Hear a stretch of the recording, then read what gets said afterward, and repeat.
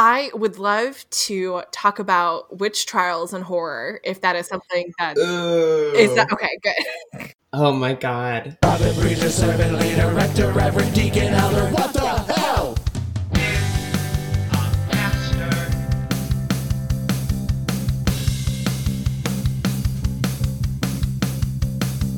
Did you see the recent movie, The Unholy? No. Oh my God.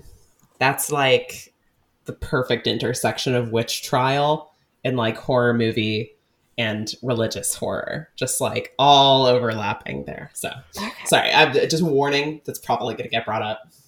That's okay. I'm excited for it. I just Googled it and said The Unholy 2021. Did it come out this year? No, wait.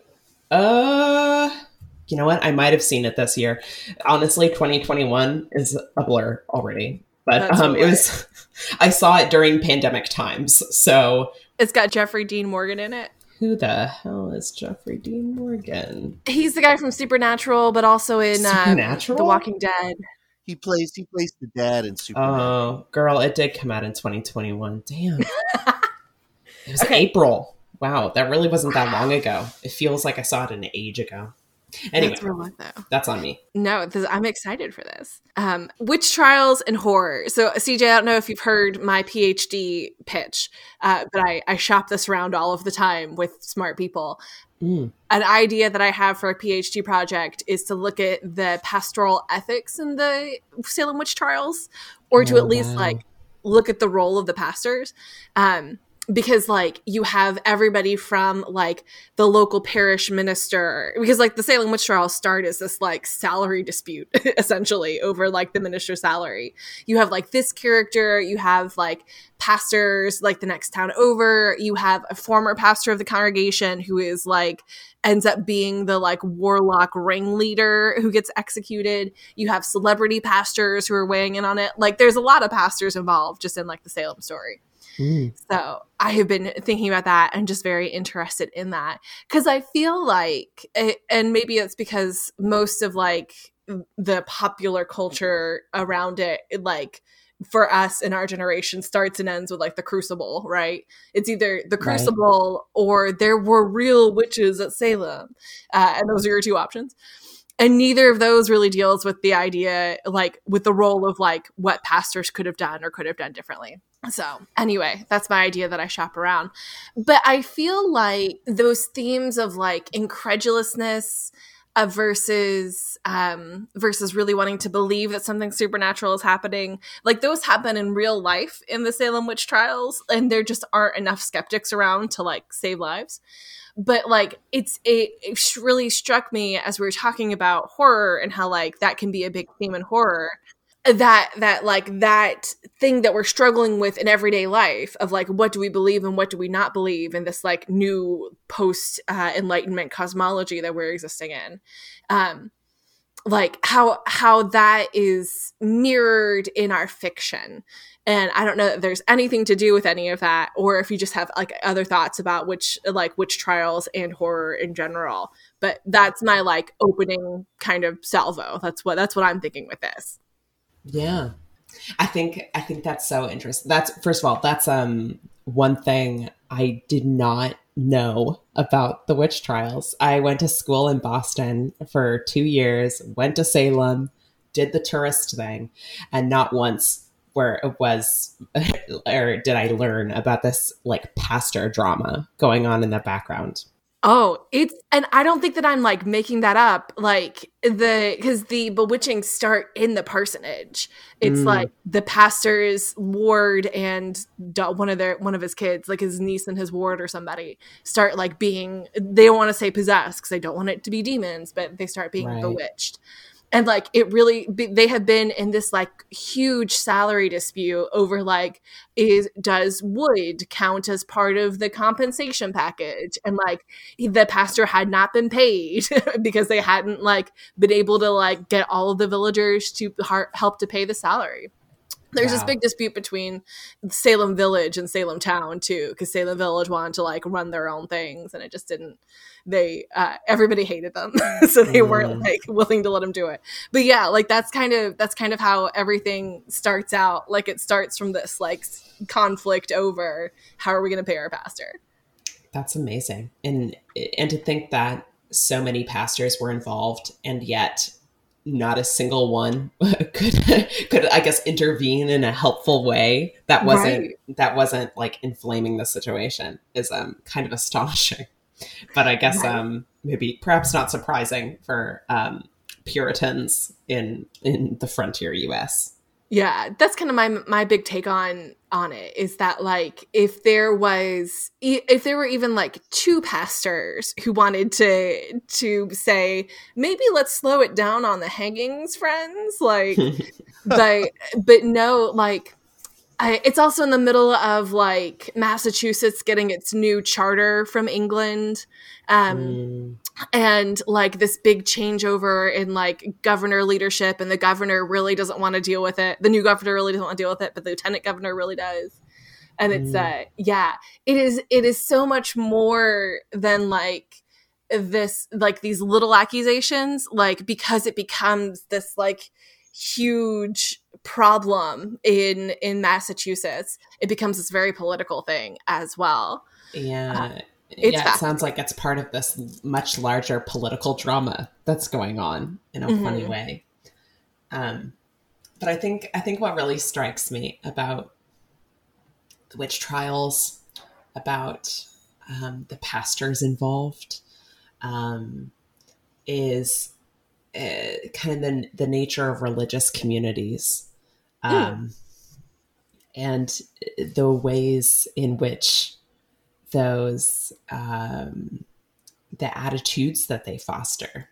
When a really popular, I guess, subgenre of horror film is kind of like the cult horror film. You know, I'm thinking of the movie Apostle, which is have you seen it? Netflix. Go check it out. I have. Yeah. So like this insular religious community. Or even like we could do The Wicker Man. Love Nicolas Cage and bees, you know. Right. So not the bees.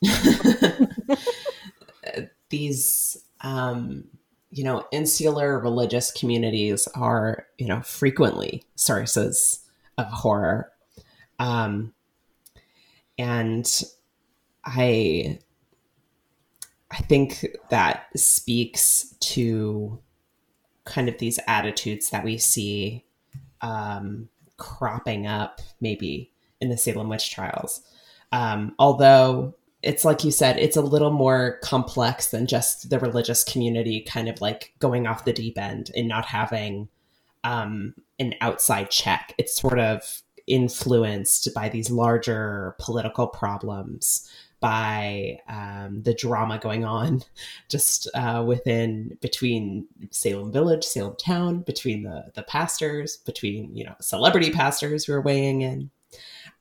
So that might speak to a more complex and less insular, or insular maybe in a different way type of religious drama unfolding. But what this reminded me of immediately was the 2021 film The Unholy, because the opening sequence, the kind of gist of the film is that there's this small Catholic parish in I believe in Massachusetts. And a girl there, she's, I believe, fully deaf. And she sees a vision of the Virgin, and miraculously has her hearing restored. And it comes to find out that this vision she has of the Virgin is not really the Virgin Mary. It's in fact kind of the ghost of this executed witch who is masquerading as Mary, and kind of performing miracles in Mary's name, in order to kind of garner worship from the locals. And, you know, she's strengthened by worship. And ultimately, I think the goal is that she would, become a doorway for Satan to enter the world, you know, bring about, the Antichrist in some respect. But the film opens with this really upsetting execution scene where we have, you know, a little mob of Puritans executing a witch. And the camera is placed a first person from the perspective of this woman being executed. So they cover her face with a mask, which it's physically nailed into her face. It's super grotesque and an upsetting scene.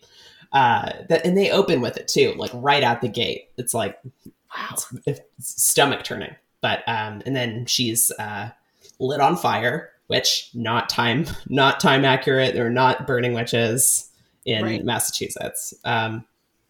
But she's the idea being that she was like exceptionally bad, and therefore deserving, I guess, of being burned.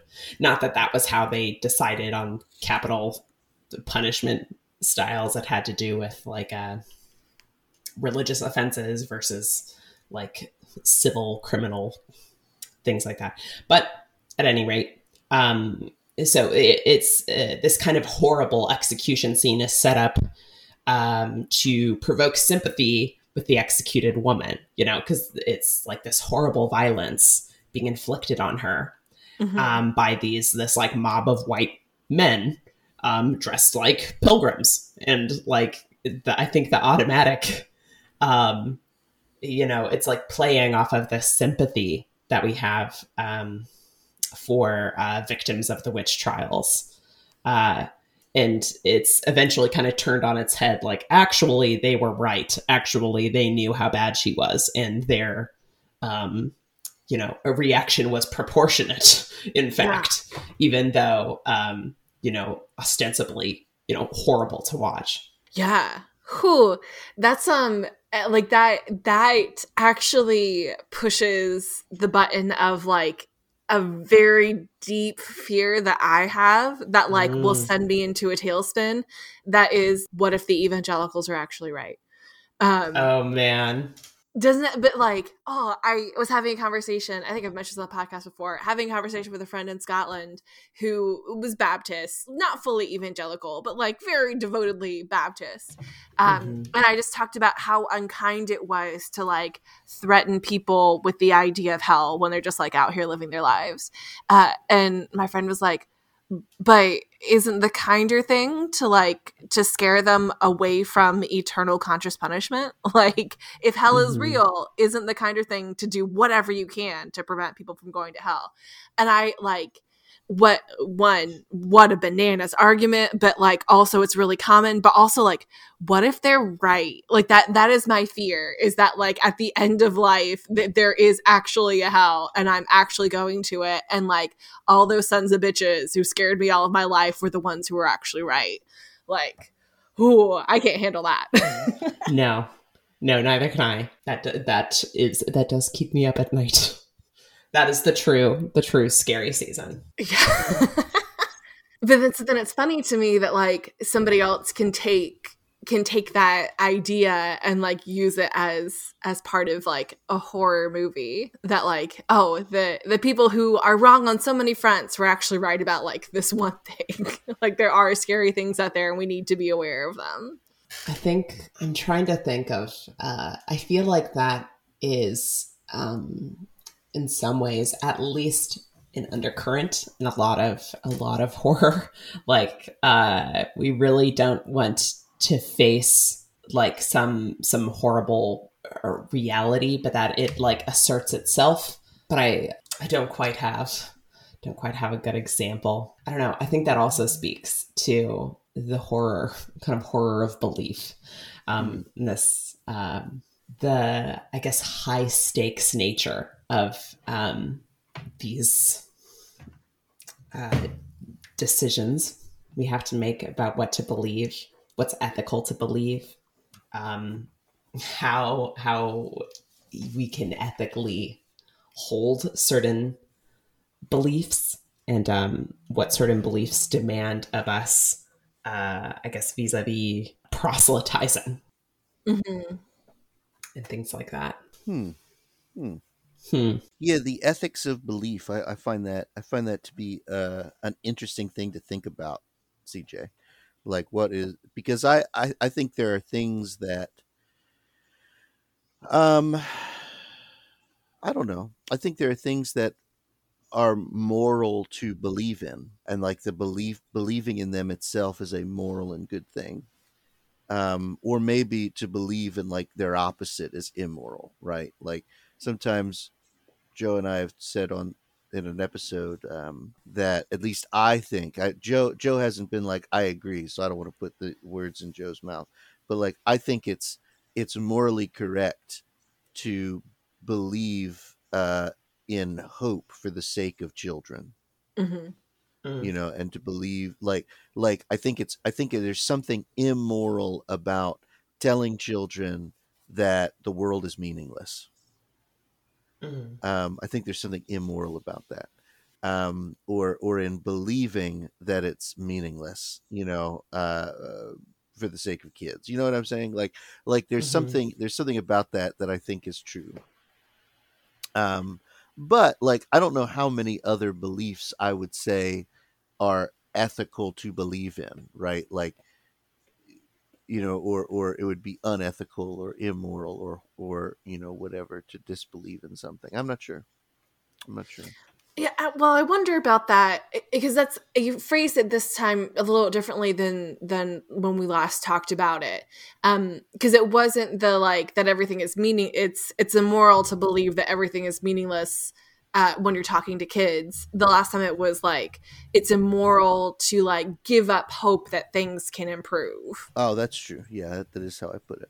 But I feel like that's an important distinction because like even if like the only meaning that is if you believe that the only meaning that is real is the meaning that we make, like I don't think it's immoral to believe that and like give that in like some moral sense to kids, because then that gives them the impulse to like go help people and go try to improve things and like to then put good into the world. But I do think it would be immoral to just give them like Ecclesiastes and like everything is vanity, right? Like that's not going to shape a mentally healthy kid, I don't think. I agree. We shouldn't let children read the Bible. It's too radical. There's a librarian at Wesley who every once in a while she'd be like, you know what? We really should have not translated this thing into English. And I feel that sometimes. Yeah.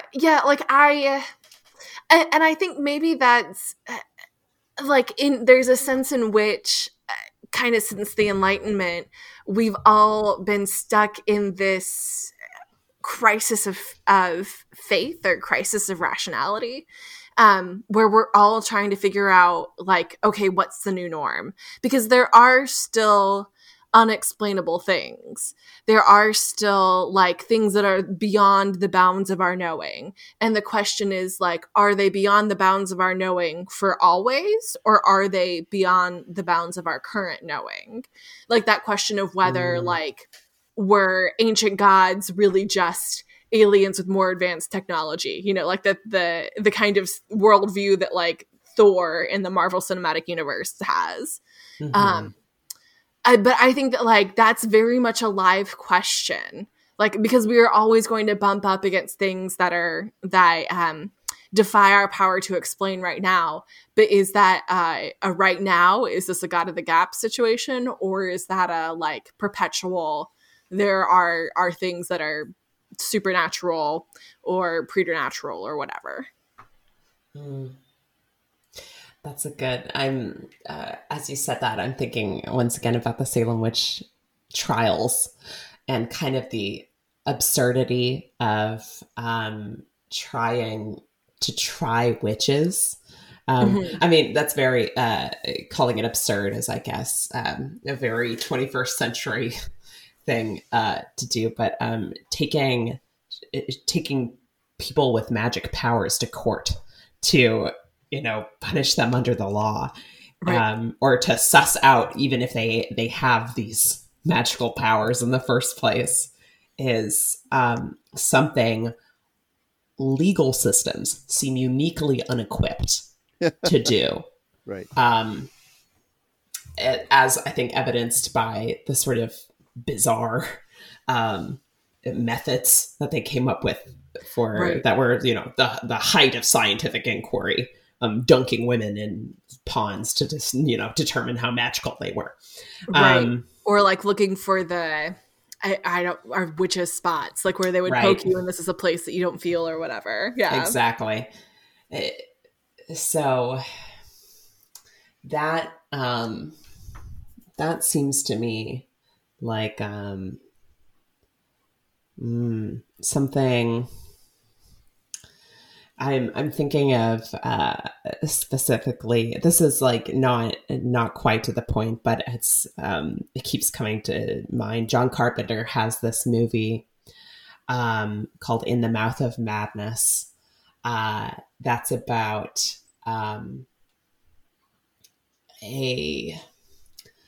I think it's an insurance fraud investigator who's the main character. And he's sent to hunt down this very popular fiction writer, kind of a Stephen King type figure who's gone missing while writing a book.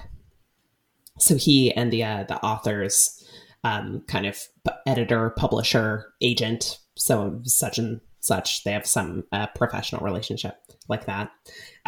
They go off to hunt down the author, and they end up they find him in a town that doesn't exist except in this man's stories. It's a fictional town, like kind of like a la an H.P. Lovecraft type of town. And this town is kind of like created by and afflicted by this man's fiction. This man's fiction brings it to life. And so the investigator is trying to, I guess, impose reason on this town, on the events in the town, on the author himself, who is, creating with like this godlike power, who's literally kind of tearing the fabric of reality and re-sewing it together in eldritch and wrong ways. And kind of, I guess in that respect, the ways in which investigation, enlightenment standards, the very thing that kind of birthed the horror genre in the first place, is profoundly inadequate for talking about these things, or and that's kind of whence the horror of it, I suppose. The like profound inadequacy of our best efforts to bottle, measure, understand the worst things about our reality. and the most inexplicable things.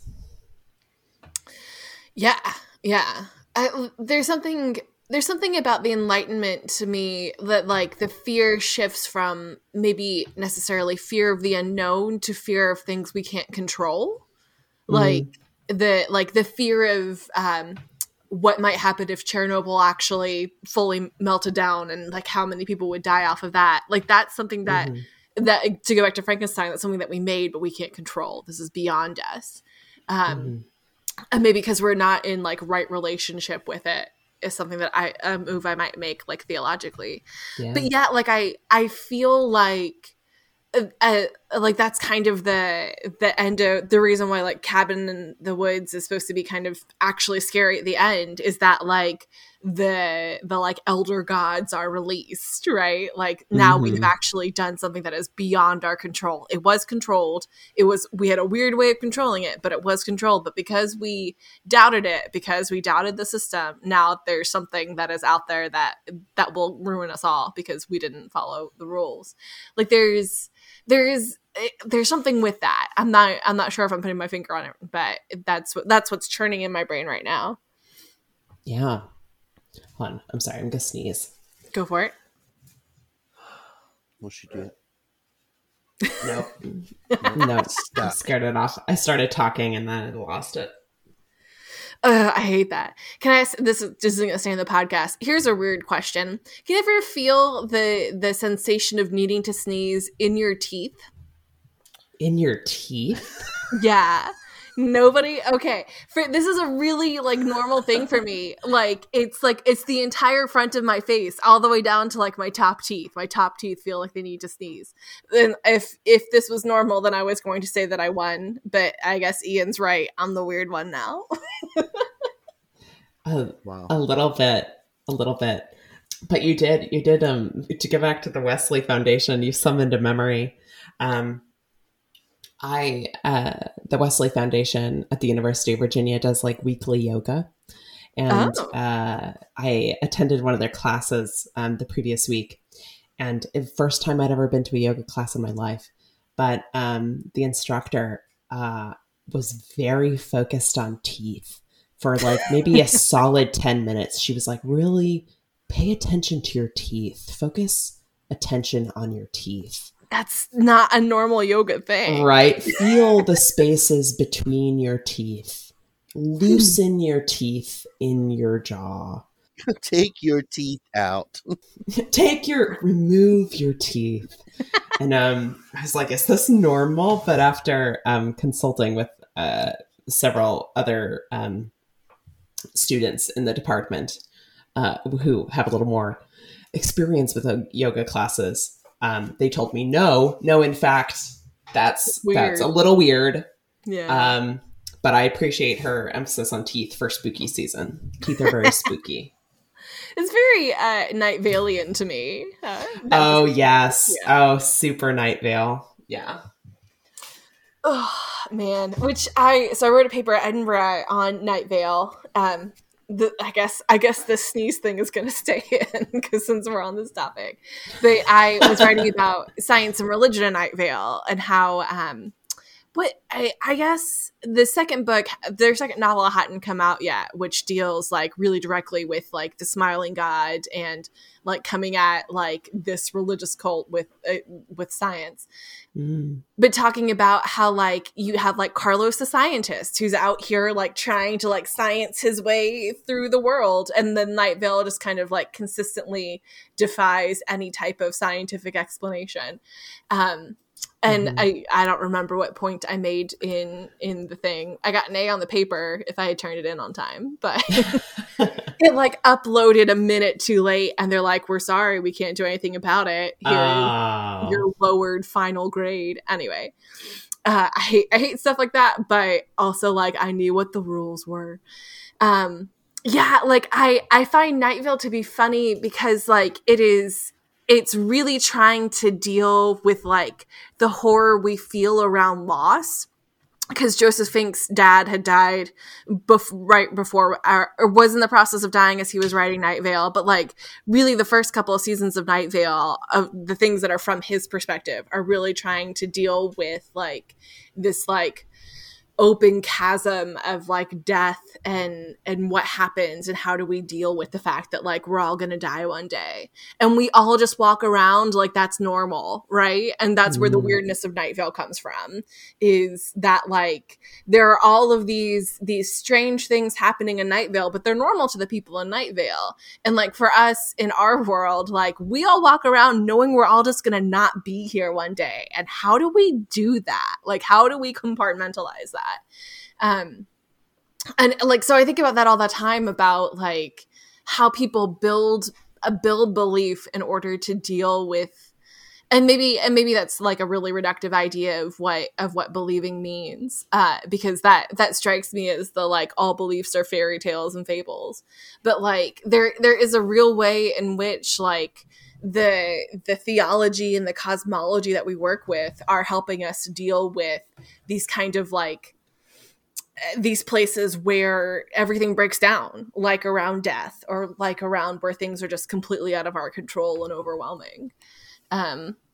Yeah, like I don't know how to, like, because I have done zero religious studies, so I don't know how to like put that into a framework, or even if that's like a generous, even if there's a framework that deals with that in a generous way instead of a reductive way.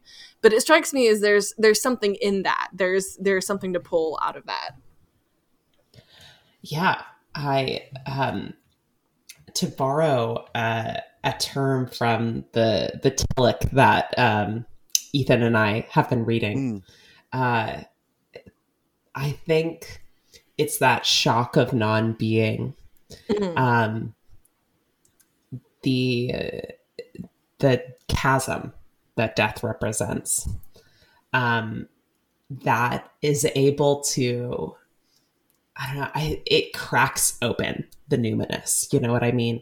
We have, let me say more about that. That's a confusing thing to say. Let me unpack. What am I trying to say? It's in a totally symbolizable world. Death is the one thing that's not symbolizable, you know, non-being,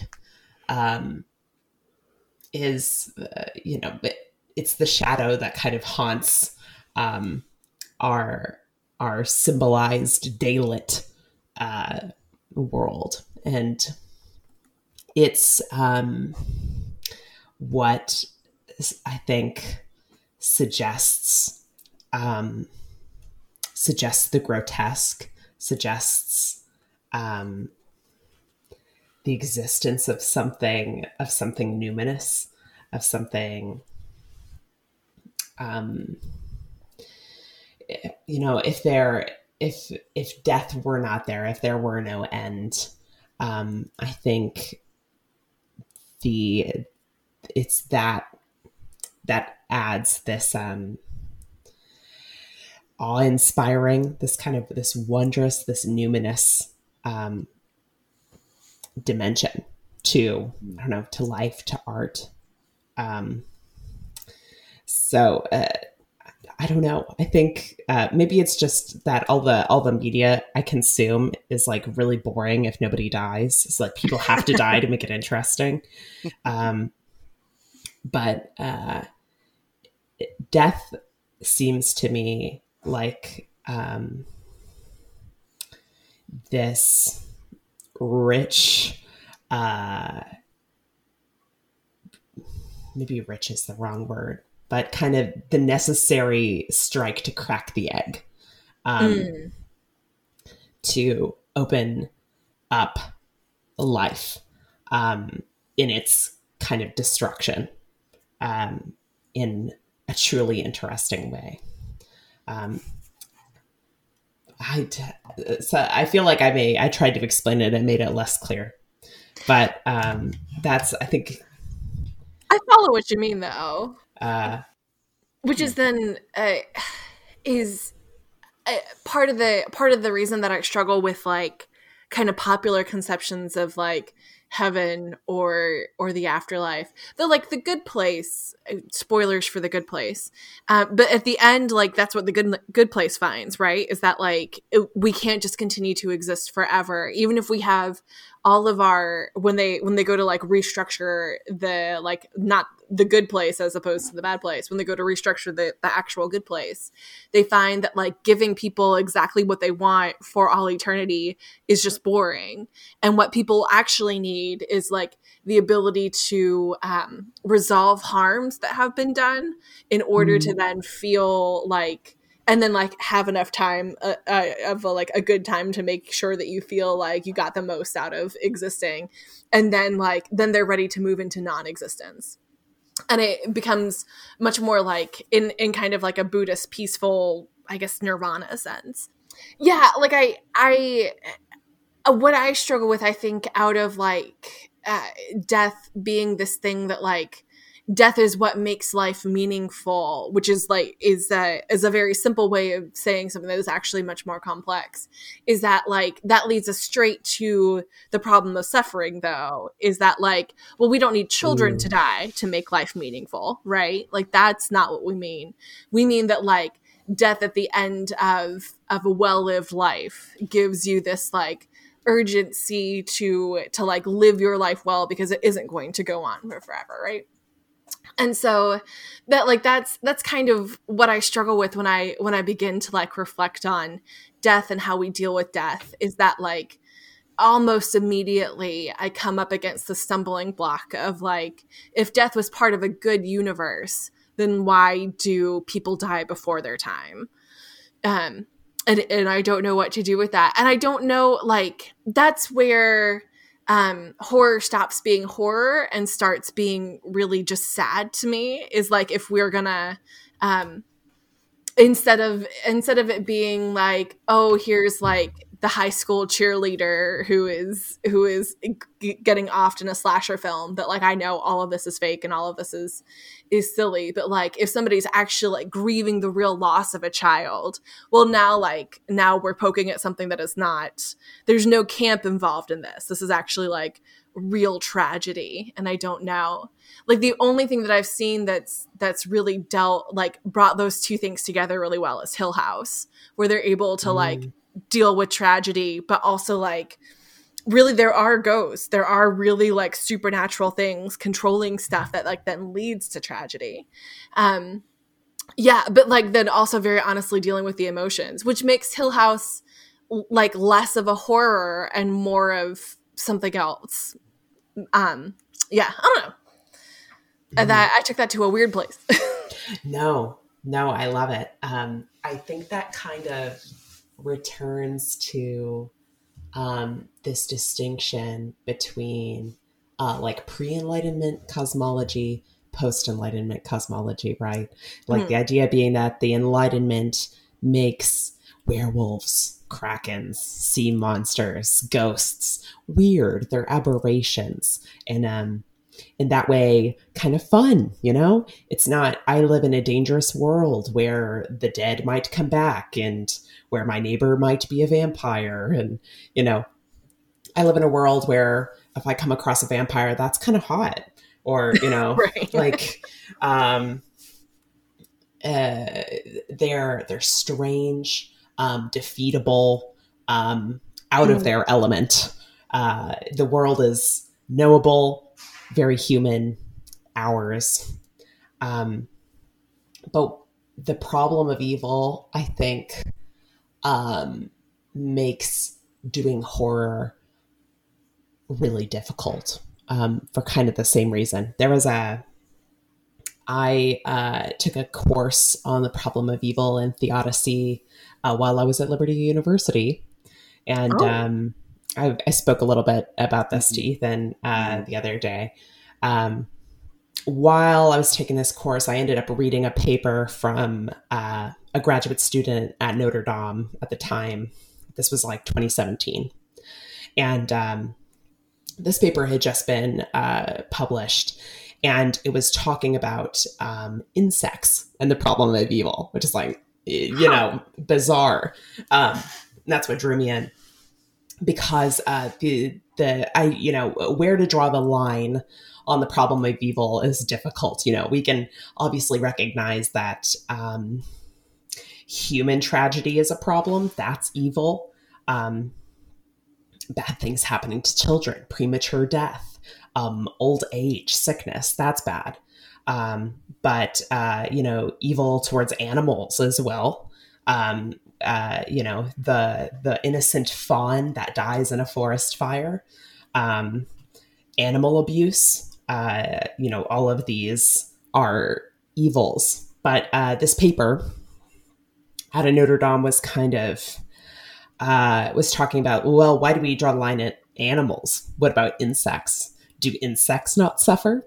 There's mass insect death, right? Like there are more insects than like mammals by far, Exactly. and they all die a lot more. Yeah. There was a really striking quote from the story that I'm going to paraphrase, but it was, insects lead brutal and short lives.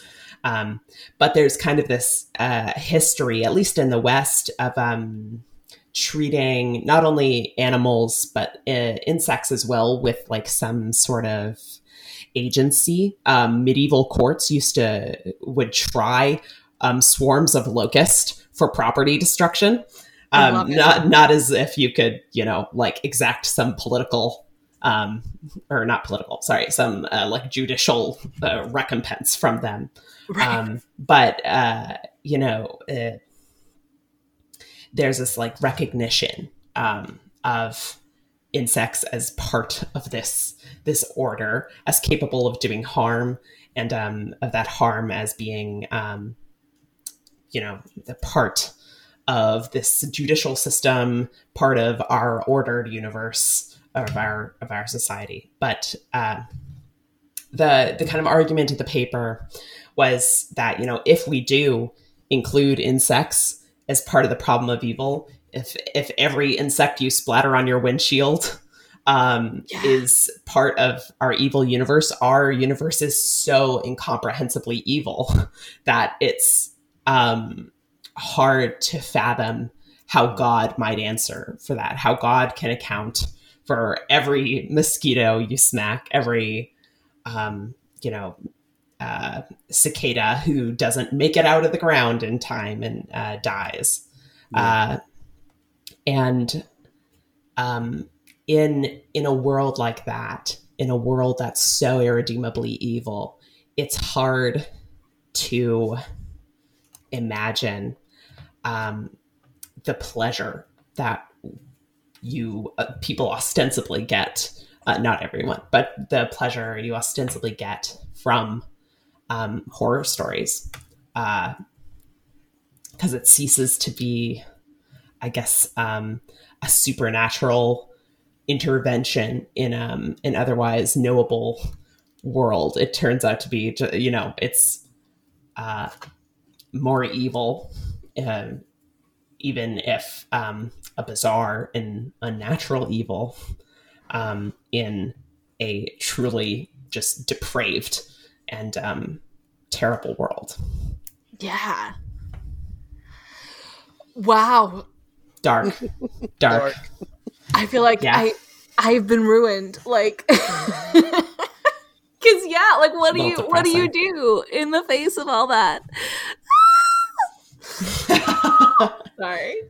But then, like, also, what do you do with, like, then, like, natural evil? Like, not even just, like, humans wantonly killing bugs, but, like, animals that depend on eating bugs to then survive. Like, what do you do with the food chain? Yeah. Oh, gosh. Yeah. Eating is evil, actually. It is. But then we also agree that, like, harming yourself is not good, and you must eat to survive, and therefore not eating is self-harm. So then, like, there's no way out of it. God, no. I'm back in the spiral. On that note, we should wrap up. That's true. Yes. Friends, thanks for listening. This has been a mini-sode of What the Hell is a Pastor? We are Spanx, Reebok, the Dude, and Doc Meet Us. And we will see you next time.